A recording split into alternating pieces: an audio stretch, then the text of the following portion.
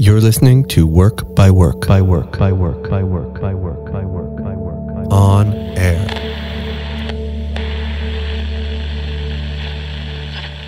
This conversation was recorded live at the Wythe Hotel in Williamsburg, Brooklyn, as part of Work by Work on Air, a 4-day pop-up radio lounge designed to explore creativity and storytelling through the lens of artists, musicians, writers, podcasters, activists, and innovators in the ever-relevant medium of freeform radio. In this feature, Joe Richman, producer and host of the Radio Diaries podcast, joins Scott Newman, founder and creative director of Work by Work, to talk about the art and craft of audio storytelling, featuring examples of Radio Diaries award-winning documentaries, including the most recent series, Working, based on newly discovered tapes recorded in the 70s by author Studs Terkel. We're here with Joe Richman. Joe is the producer and host of Radio Diaries podcast, and really somebody who's really been moving the radio and audio industry forward. And we were just talking about that, the idea of being in front of the mic versus behind the mic. And I actually just wanted to start. I'm gonna back off in a minute, and we're gonna let you tell us about your work. And I know you're gonna do some things with the Working series and take us into your process. But I wanted to start because you really started as more of a reporter-producer, but in the podcast era, you've come to the other side. And I wanted to ask you about that. Yeah, it's been sort of a wave back and forth. I mean, I started out in radio as more of a news reporter for public radio. And as I started to do more sort of feature and documentary stories, I found myself kind of taking myself out of the story more and more and trying to hand the story over to the tape and the characters as much as possible.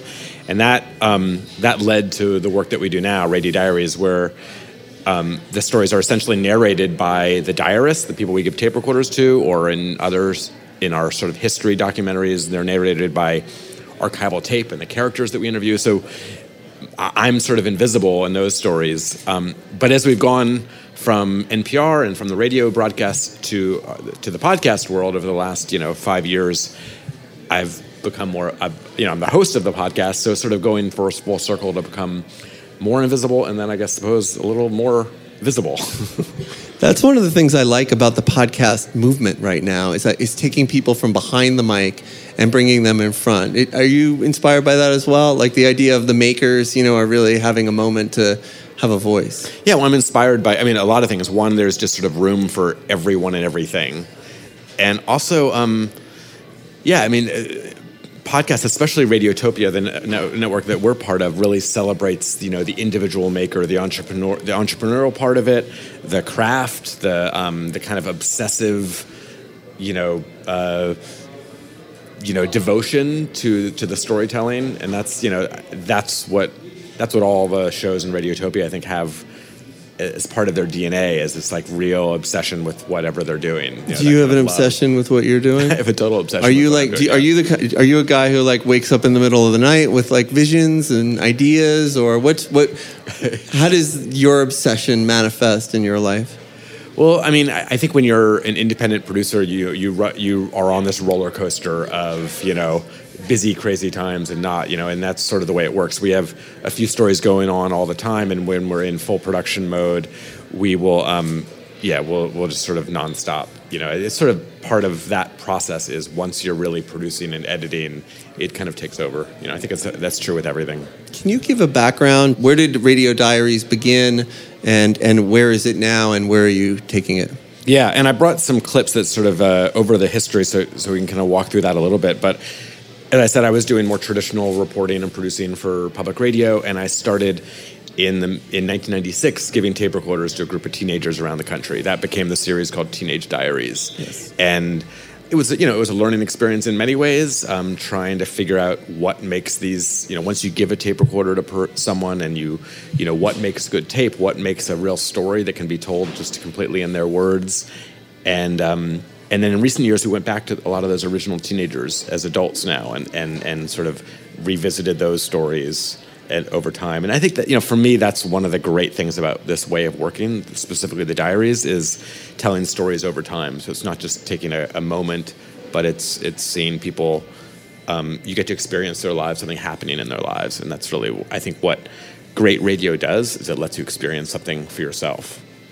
It's really good. And also in audio, I wanted to ask you too about the power of audio, because one of the things I found too, even with this 4-day thing we're doing, so many people who have come and gone have, and I've known this, but hearing it from other people, it's so freeing to not be on camera, right? To just be able to talk and be real. There's something real about audio that allows people to relax and really be themselves. And obviously you're producing it, you're finding those moments of magic, but do you feel like there's a certain level of authenticity, maybe even more so in audio? Yeah, I think it's two things. I mean, one, certainly the recording process, I think you can be more, less self-conscious, more intimate. People always talk about the intimacy of radio, and that's very, very real. The fact that you feel like you really can get to know someone through a radio story in a way that you can't in any other medium. So, with the diaries, we trade on that a lot because it's so much easier to turn the microphone on yourself than it is a camera, and you can be more natural, you can be more yourself. So that's the recording process, but there's also just something I would think about as a listener, too. I mean, I believe that there's a certain kind of empathy you get with audio, and a real, I hope I can say bullshit on whatever radio we are streaming on right now, but there's a bullshit detector that I think is very real that you get in your ears that I think can be misleading with your eyes. And I think you can just sort of really understand people when you hear them in a way that you can't in other mediums. And that's, again, one thing that we really, is part of the superpower that we use for these diaries, I think. That part of that aspect of the magic of radio. What kind of stuff do you have in mind to play for us today? Well, I thought we could I have a few different things and we could wing it depending on, what you or anyone else is interested in. But I brought a little clip of our very first diary going way, way back. Oh, I love this. And I thought we'd sort of talk a little bit about the project that you and I talked about playing today is about working, because the theme today, and it's all about these archival recordings. So we'll get to that in a moment. But I was just going back to our own Radio Diaries archive of going back to these stories from years ago. And I thought I would just go to the very first diary that we did, which was, such an eye-opening learning experience for me. And I can talk a little bit about why that was. But I guess let me just start. I'll just play this a really, really short clip just to introduce this character. This is Amanda from Queens. Just give you a little sense of her. Who has that cigarette? Me. Give it to me. Is it bad? Ew, yes. Let me try it. Oh, God. My name is Amanda, and I'm 17 years old. I live in Queens. Basically, I wear, a cross between skater clothes and, industrial gothic style. I think it's a neat combination. My parents think I should dress more feminine, but what do they know, right? They grew up back in ancient times. So that's Amanda Brand. She gave her tape recorder in 90, in the Pleistocene era, 95, 96 or so, and she recorded hanging out with her friends. And then the moment that she recorded that was really such a lesson was is an interview with her parents. Amanda was coming out back then. She said she was bisexual. Now she would say she was gay. Back then she said bisexual, and her parents were having a really hard time with it. Catholic conservative family, and that was what her story was about. And this was sort of the real beating heart of the story is when she interviewed her parents. So this is a couple minutes of that scene. My parents know that I'm bisexual, but they don't talk about it much. My father doesn't really talk much at all. My mother, on the other hand, when I first told her, and she reacted totally crazy. It was all against my growing up beliefs. Anyone who was gay or was lesbian was considered sick. Wasn't accepted in the Catholic Church at all. It wasn't accepted. So I've grown up with that concept all my life. So to hear that that's you, wouldn't that blow your mind? How do you feel about it, Dad? About what? How do you feel about me? Fine. What about it? Sexuality-wise. Well, you're 17 years old. You're not definite. You're not formed in your ways. Someone at 17 does not know what is at the other end of the line. Anybody. How do you know? There's just not enough life that you've seen. You haven't seen enough. You haven't done enough. You have not lived. Well, over 2 years and then 5 months have gone by, and I think if I believe. a good fella came by and really treated you right, your mind would switch. My mind will switch. So it's all in my mind. It is. It's all in your mind right now. You just don't say, well, this is how I feel, and this is how I'm going to be for the rest of my life. I'm not saying that's how I'm going to be for the rest of my life, and I'm not saying that I'm not going to have sex with a guy. I'm saying that I do. I want to go and have sex with a guy. It's not happened yet. Oh, I hope not. No, it's not, but I mean, I'm going to. I'm not going to, deny myself of that. That's what I said. Don't deny yourself of that. And you may find, when you do that your whole outlook may change. It's just not like, oh, this is somebody's decision. They don't really know what they want right now. There's I've been out with guys while I've been going out with Dawn. Dawn's been out with guys while she's been going out with me. I mean, we're so, we're really close. And there's, a love there. More for me towards her than her towards me, you know what I mean? Mm-hmm. But we're with each other, you know? Well, maybe that's just a good friendship. You love friends. Yeah, but I don't do what I do with Dawn with friends. Do you know what I mean? You don't do what you do with Dad with friends. Wow. Yeah, I mean, so she recorded that. She's recording all sorts of things as she's going along with her tape recorder. We trained her with a tape recorder, and she's, recording her life for a period of months. And then this conversation, which was just, obviously you're just such an incredible fly on the wall experience in a way that as a reporter, of course, I would never get this scene. And somehow it just happened, that there's real electricity there because she is talking about this stuff for the first time with them. And a conversation, truthfully, that they would have never had without the microphone as well. Right. So there is, of course, it's not, it's not sort of capturing natural life in some, out in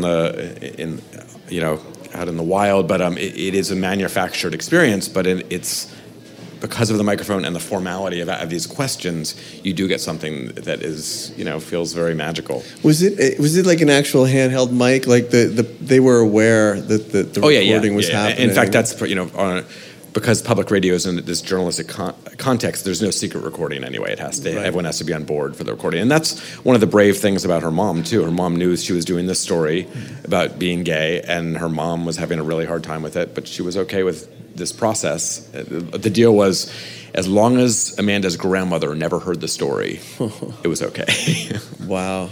Grandma would turn in her grave or something like that. So, and the interesting thing about this, so this was in the mid-'90s, so we went back to 5 of the diarists, those original teenage diarists a few years ago, including Amanda, and also Melissa, who was a teen mom, and Juan, who was an undocumented immigrant, and a few others, and Amanda.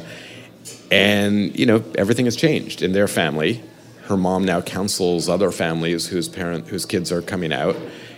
And it's kind of over the 15, 16 years, her family has changed as the world has changed. And that is that particular story is just an interesting, just way to look at that particular issue, how much has changed. What's the most recent conversation we know about the mom now? So she went back and recorded her parents again in that same room 16 years later to talk about how much their attitudes have changed and all.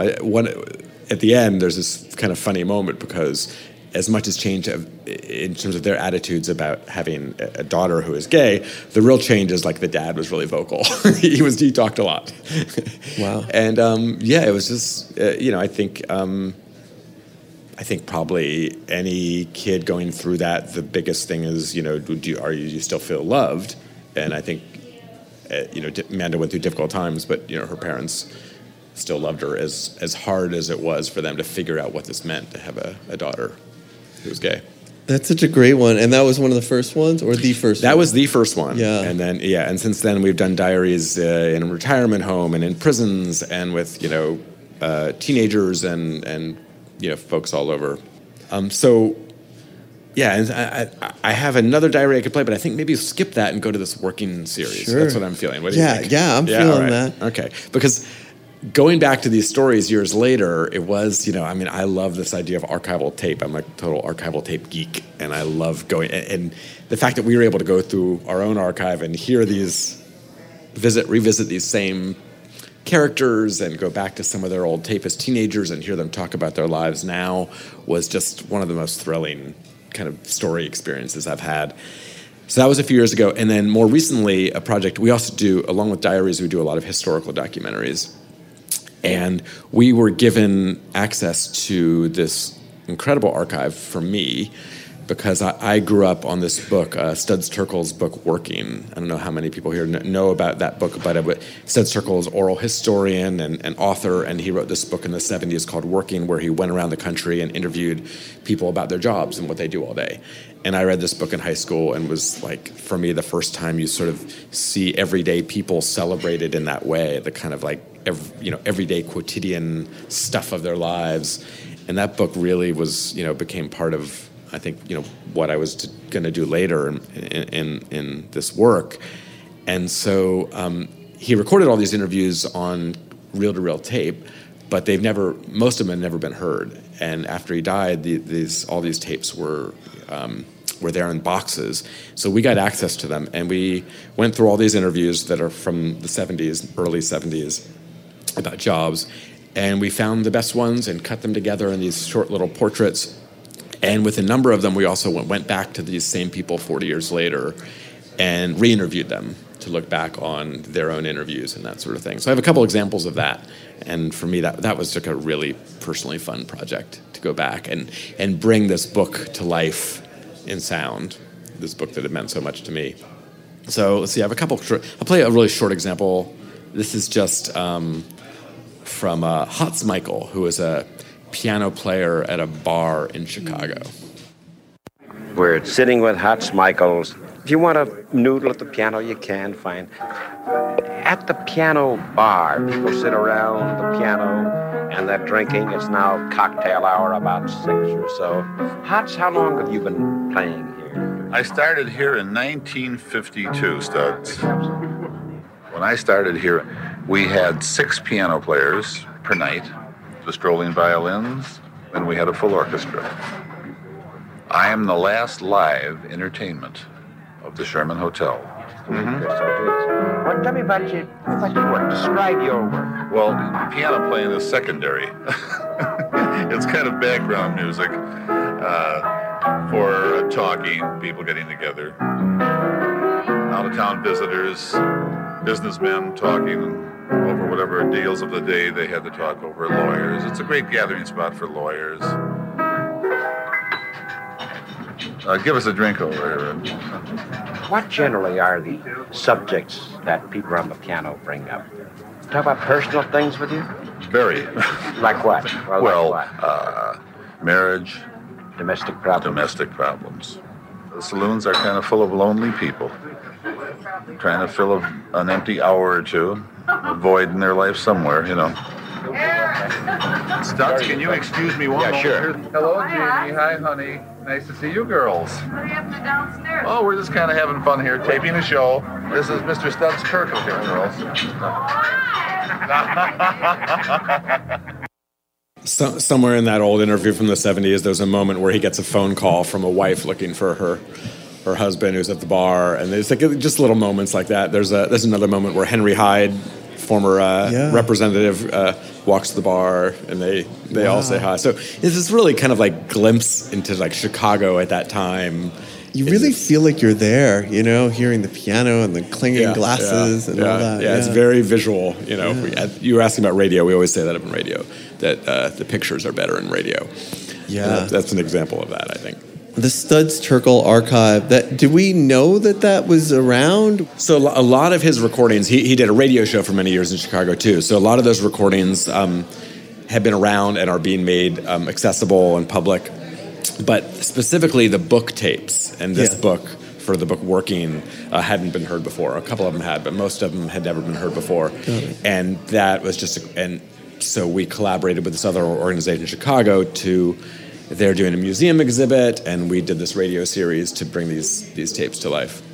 I was really inspired when I found out about that. I know the book, and it's Working. My friend Laura says that Working's the book that her father gave her to figure out what she wanted to do. Like, read this book and see how you can bring your perspective to whatever it is you do. And for me, like, the book represents how we think about what we do, which I find really interesting. Absolutely, more than the title of who we are. Yeah. And I think it's also it's really interesting to look back at the way people thought about their jobs then and now. And you hear in a lot of those interviews from the 70s, there's a lot of fear about, industrialization and sort of robots taking over their jobs, and what will it's a lot of it is exact same fears that we hear today in terms of industries changing and disruption and things certain jobs disappearing.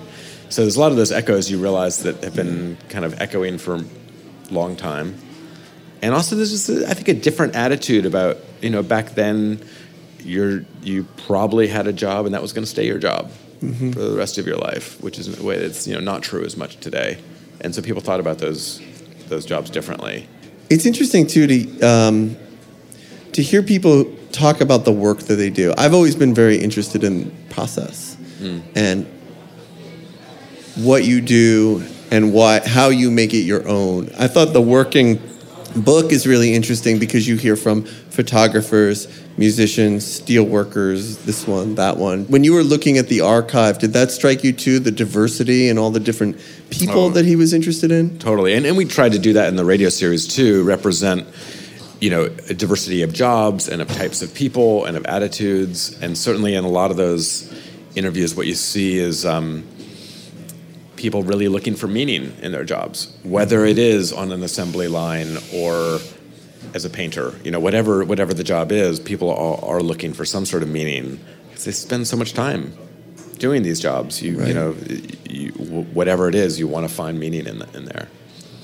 I have this other one. This is a bit of a longer one, but I think it might be worth playing because, some of the interviews felt like 40 years ago and how much things have changed. This is one that is it's pretty intense, and it really shows how much things haven't changed.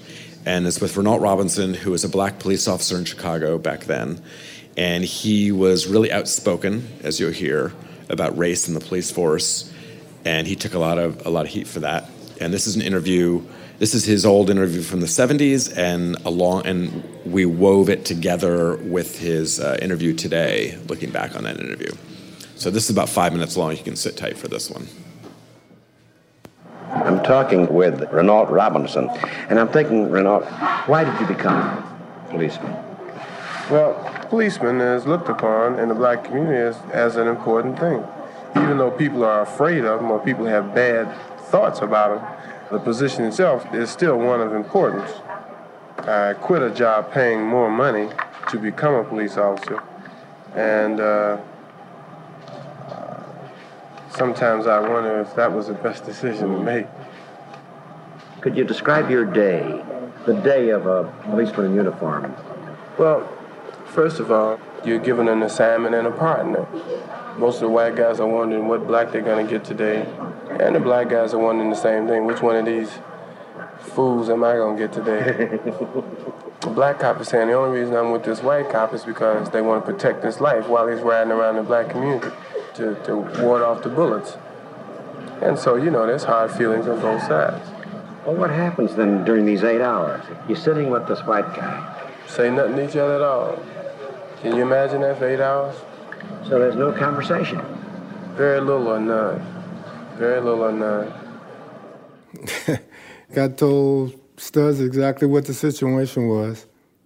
My name is Renault Robinson, and when I first started on the police department, I went in there to do the best job I could as a policeman. But that became very difficult once I realized what the true circumstances were. What led to your disenchantment I think it was just seeing blacks being treated one way and whites being treated another. You know, the majority of the policemen in my station were white. The opinions that they have of black people are that they're all criminals, they have no morals, no scruples, they're dirty and nasty, etc., etc. So the trouble is with an ordinary citizen. Could you dwell on this? Well, I would say about 60% of police-citizen contact start on a traffic situation. Certain units have really developed a science around stopping the automobile. In other words, in their minds, if they stop 100 cars in the black community, the likelihood of them finding 1 or 2 or 3 violations of some sort is highly possible. Now, of course, after you've stopped 1,000, you've got 900 people who are very pissed off. Teachers, lawyers, doctors, or just average working people who haven't broken any law and are very irritated and aggravated about being stopped by the police. And black folks or minority tolerance of that police brutality has grown very short. Of course, they won't accept it. They won't accept that treatment. They won't accept that dehumanizing, degrading treatment. That's why more young kids are being killed by the police than ever before. 50 years later, whether it's Chicago or Baltimore or Detroit, the same thing is happening in all of these cities. It just feels like deja vu. At the time I joined the Chicago Police Department, I was young, and I guess I was very energetic about doing something about racism. You know, I remember they forced us to put sawed-off shotguns, police-issued, in the squad cars, loaded with 00 buckshot. If you're a hunter, you know what that is. I and, a handful of other black police officers just felt that that was wrong. You're chasing a kid or chasing a stolen car, and you got something that could tear somebody's head off. So the Afro-American Patrolmen's League, we raised hell, we picketed, we marched, we did everything to get the police department to take those guns out of the squad cars. Of course, speaking out on a regular basis made me a popular fellow in the police department. You go into your locker room and you see in your mailbox is human feces and cigarette ashes and trash. You kind of know what that means. You go in the bathroom and there's a picture of you on the wall dressed as a native with a bone in your nose. You know how they feel. They were all nicky-nack stuff just to try and force me out of the department. I know the fact that you now have the reputation of speaking out, speaking your mind. Every now and then you're suspended. I've got a 30-day suspension pending now. What do they use as grounds? Well, this latest one, I'm being suspended because I was passing out literature in the police station to black policemen about the Patrolmen's League. I was arrested in the station, and I'm being suspended for conduct unbecoming a policeman. In the end, I knew I had to go. I mean, I had fractured too many feelings and too many people who didn't want to hear what I had to say. And I left. I get a small pension now, and the beat goes on. Weird. Wow.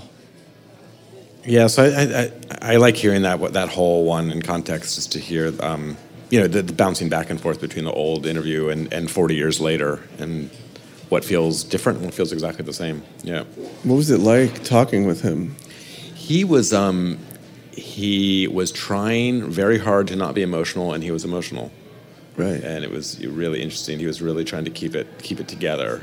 But did he remember the recording? Oh yeah. Very clearly. He remembered it. Yeah. And he as it says in the story, he left the force a few years later. He and other black officers sued the city of Chicago and ended up winning. And he left and he worked in Harold Washington's administration for a while. But it took us about a year to get an interview with him. He just really didn't want to do an interview because he had spoken out a lot back in those days and really felt burned by it. And he was not interested at all in talking again. But he finally did. Was he happy with the piece? I think so. Yeah. I think one of the reasons he didn't want to talk is it's like, you get interviewed and what's the point? Right. Your words get chopped down to a little bit and, but I think he was happy with it. And there's a lot of validity in that, There is. It's true. It's true. Yeah. Yeah, I mean, that's what we do as journalists, where we take these long interviews and we cut them down, and hopefully people are happy with how their words are presented. We try that. We hope that's true. But we're making stories out of real life, and sometimes that is the stories that we make aren't always the stories that people want to be made. There's a push-pull there. Yeah, and I think I know the answer to this, but obviously, we don't let our subjects, right, dictate the stories that we tell necessarily, but we want to feel good, make them feel good about the story we're telling. Yeah, I mean, the diaries are a little bit of a different case because they are a little bit more of a collaboration. Okay. When we give a tape recorder to someone, and they're not there in the editing room, but they are helping to shape the story by what they record, and there's a lot of communication back and forth about what the story is about. And actually, with the diaries, I give them editorial control in a way that I would never do with a regular story, because it's their life and it's their story. So the rules are the sort of editorial rules are a little different with the diaries than they are with our historical and documentaries and our other work. And how old was he? He must have been 80-ish? Oh, I can't remember. He's in his 70s now. Okay. Yeah. Because I always think about that too, more end of life. I mean, he's sure like having my voice be heard, or kind of going on record about what I think and the world. And we always think of the old wise man. And absolutely. I mean, there's always something, as a journalist, there's something so great about interviewing people when they're young and everything is like ahead, and who am I? And, things are like. And also with the teenagers, with the diaries, it's like they have so much time and they really think that whatever they say is important. So, it's really useful to interview people at that stage in life. And it's so wonderful to interview people when they're so much older, because there's a depth in their voice and in their experience and in and there's just kind of a lovely feeling about looking back on life from that kind of like resting place. Yeah, and they kind of don't care as much, they're not performing anymore, they're not trying to get a job. Right. They're real, Yeah. Yeah. I'm a producer too, I went out to Nepal after the earthquake, and just a sidebar, to tell stories of the architecture through people. So we talked to architects, we talked to designers, we talked to engineers, we talked to children, and I learned a lot about how much the architecture in Nepal is tied to the culture of the people. They're not just like dead monuments in Egypt, for example. Mm-hmm. They're actually still a part of people's lives. So when the earthquake destroyed, hundreds of medieval 1,000-year-old temples, it had a real impact. But the most profound interviews that we did were with children and with elderly people, because it was real, Yeah. So we did a diary project in a retirement home, and one of the lessons was we couldn't do it as a full diary like we do with the teenagers. We had to interview people as well, partly it was the tech. They're just a little more less comfortable with the equipment to record themselves. But more than that, it was teenagers don't mind talking about themselves, and I think as we get older, is this feeling of what do I have to say? And it just needs to be drawn out in a way. So in most cases, they just weren't good at just being on their own and really going deep by themselves. Yeah. They needed to be asked. Did you do any, did your daughters do any radio diaries? Did you ever interview your daughters? I interview my daughters all the time. Okay. Yeah. I love having those. What do you interview them archive, about? I just love having those archival moments. Do they see you as dad, though? Are they like, Dad? Or are they like... Sometimes they interview each other, which is nice. It's nice to get them interviewing each other. And that's true with great scenes like that earlier clip of Amanda having her interviewed her parents. Once you get those conversations happening, then it's a different experience as a listener, you really feel like you were there and there's a scene and there's something happening in front of you rather than just having someone tell you what's going on. Yeah, I had my kids interview each other. It was really interesting. My 4 and 8. So this was actually last summer we did more of a longer form thing. It was very interesting. They brought things out of each other that I didn't even see. Certain like little insider-y kid kind of insights about what we were doing at the beach house that weekend, and I thought that was really cool. Well, that's also in terms of the diaries. That's one of the lovely things when it happens is they will record something or ask a question of someone or go somewhere that I, as a reporter, would never think to go. So using them as like crowdsourcing their own story.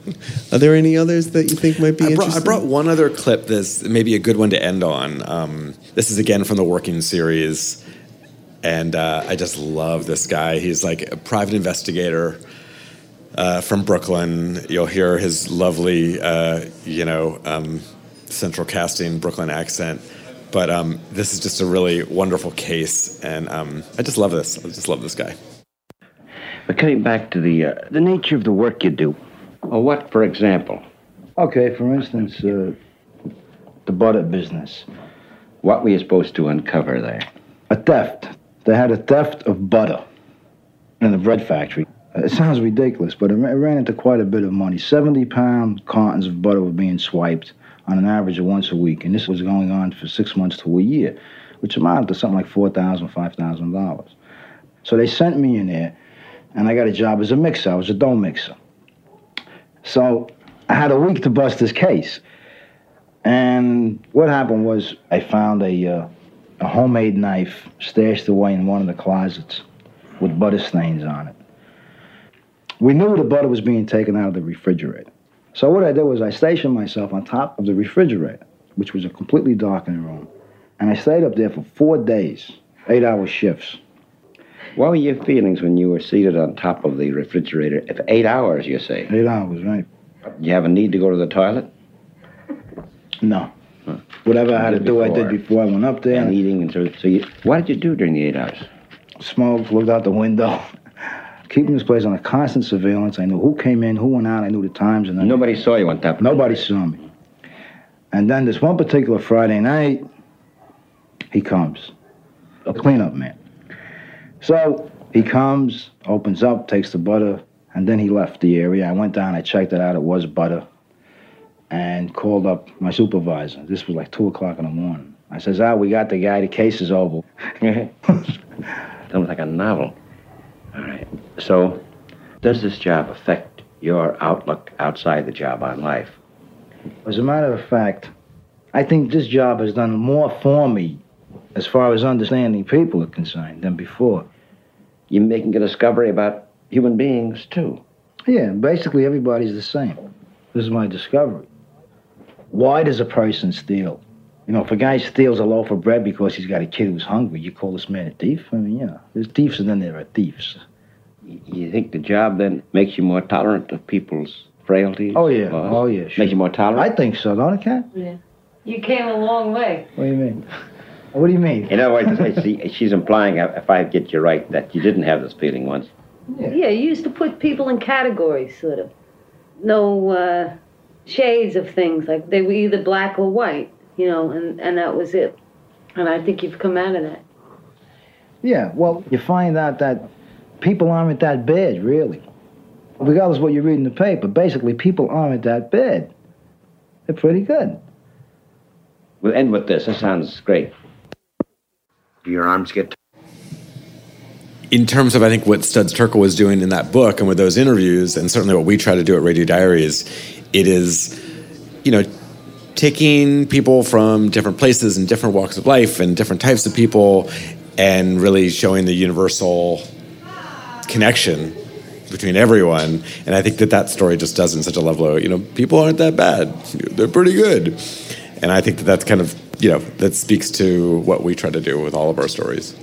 It's great. You're doing amazing work. We're so proud to have you here. We're so excited to continue to see where you take the series and your own vision of how how to bring people's stories to life. So congratulations on everything Thank you're you. doing. Tell everyone where they can obviously subscribe on their podcast feed, but the website is Radio Diaries. Yeah, the website is radiodiaries.org, and you can find, the Radio Diaries podcast there at radiotopia.fm, where all the Radiotopia shows are. And you can email us if you have any questions or want more information. Yeah. Thank you, Joe. Thank you very much. You've been listening to Work by Work on Air, a series of live conversations and performances exploring creativity and storytelling. These events are produced by Work, a creative agency based in Brooklyn, New York, dedicated to collaboration and the idea of celebrating the work we all do. To learn more, visit workxwork.com and wxwonair.com. Thanks for listening. Work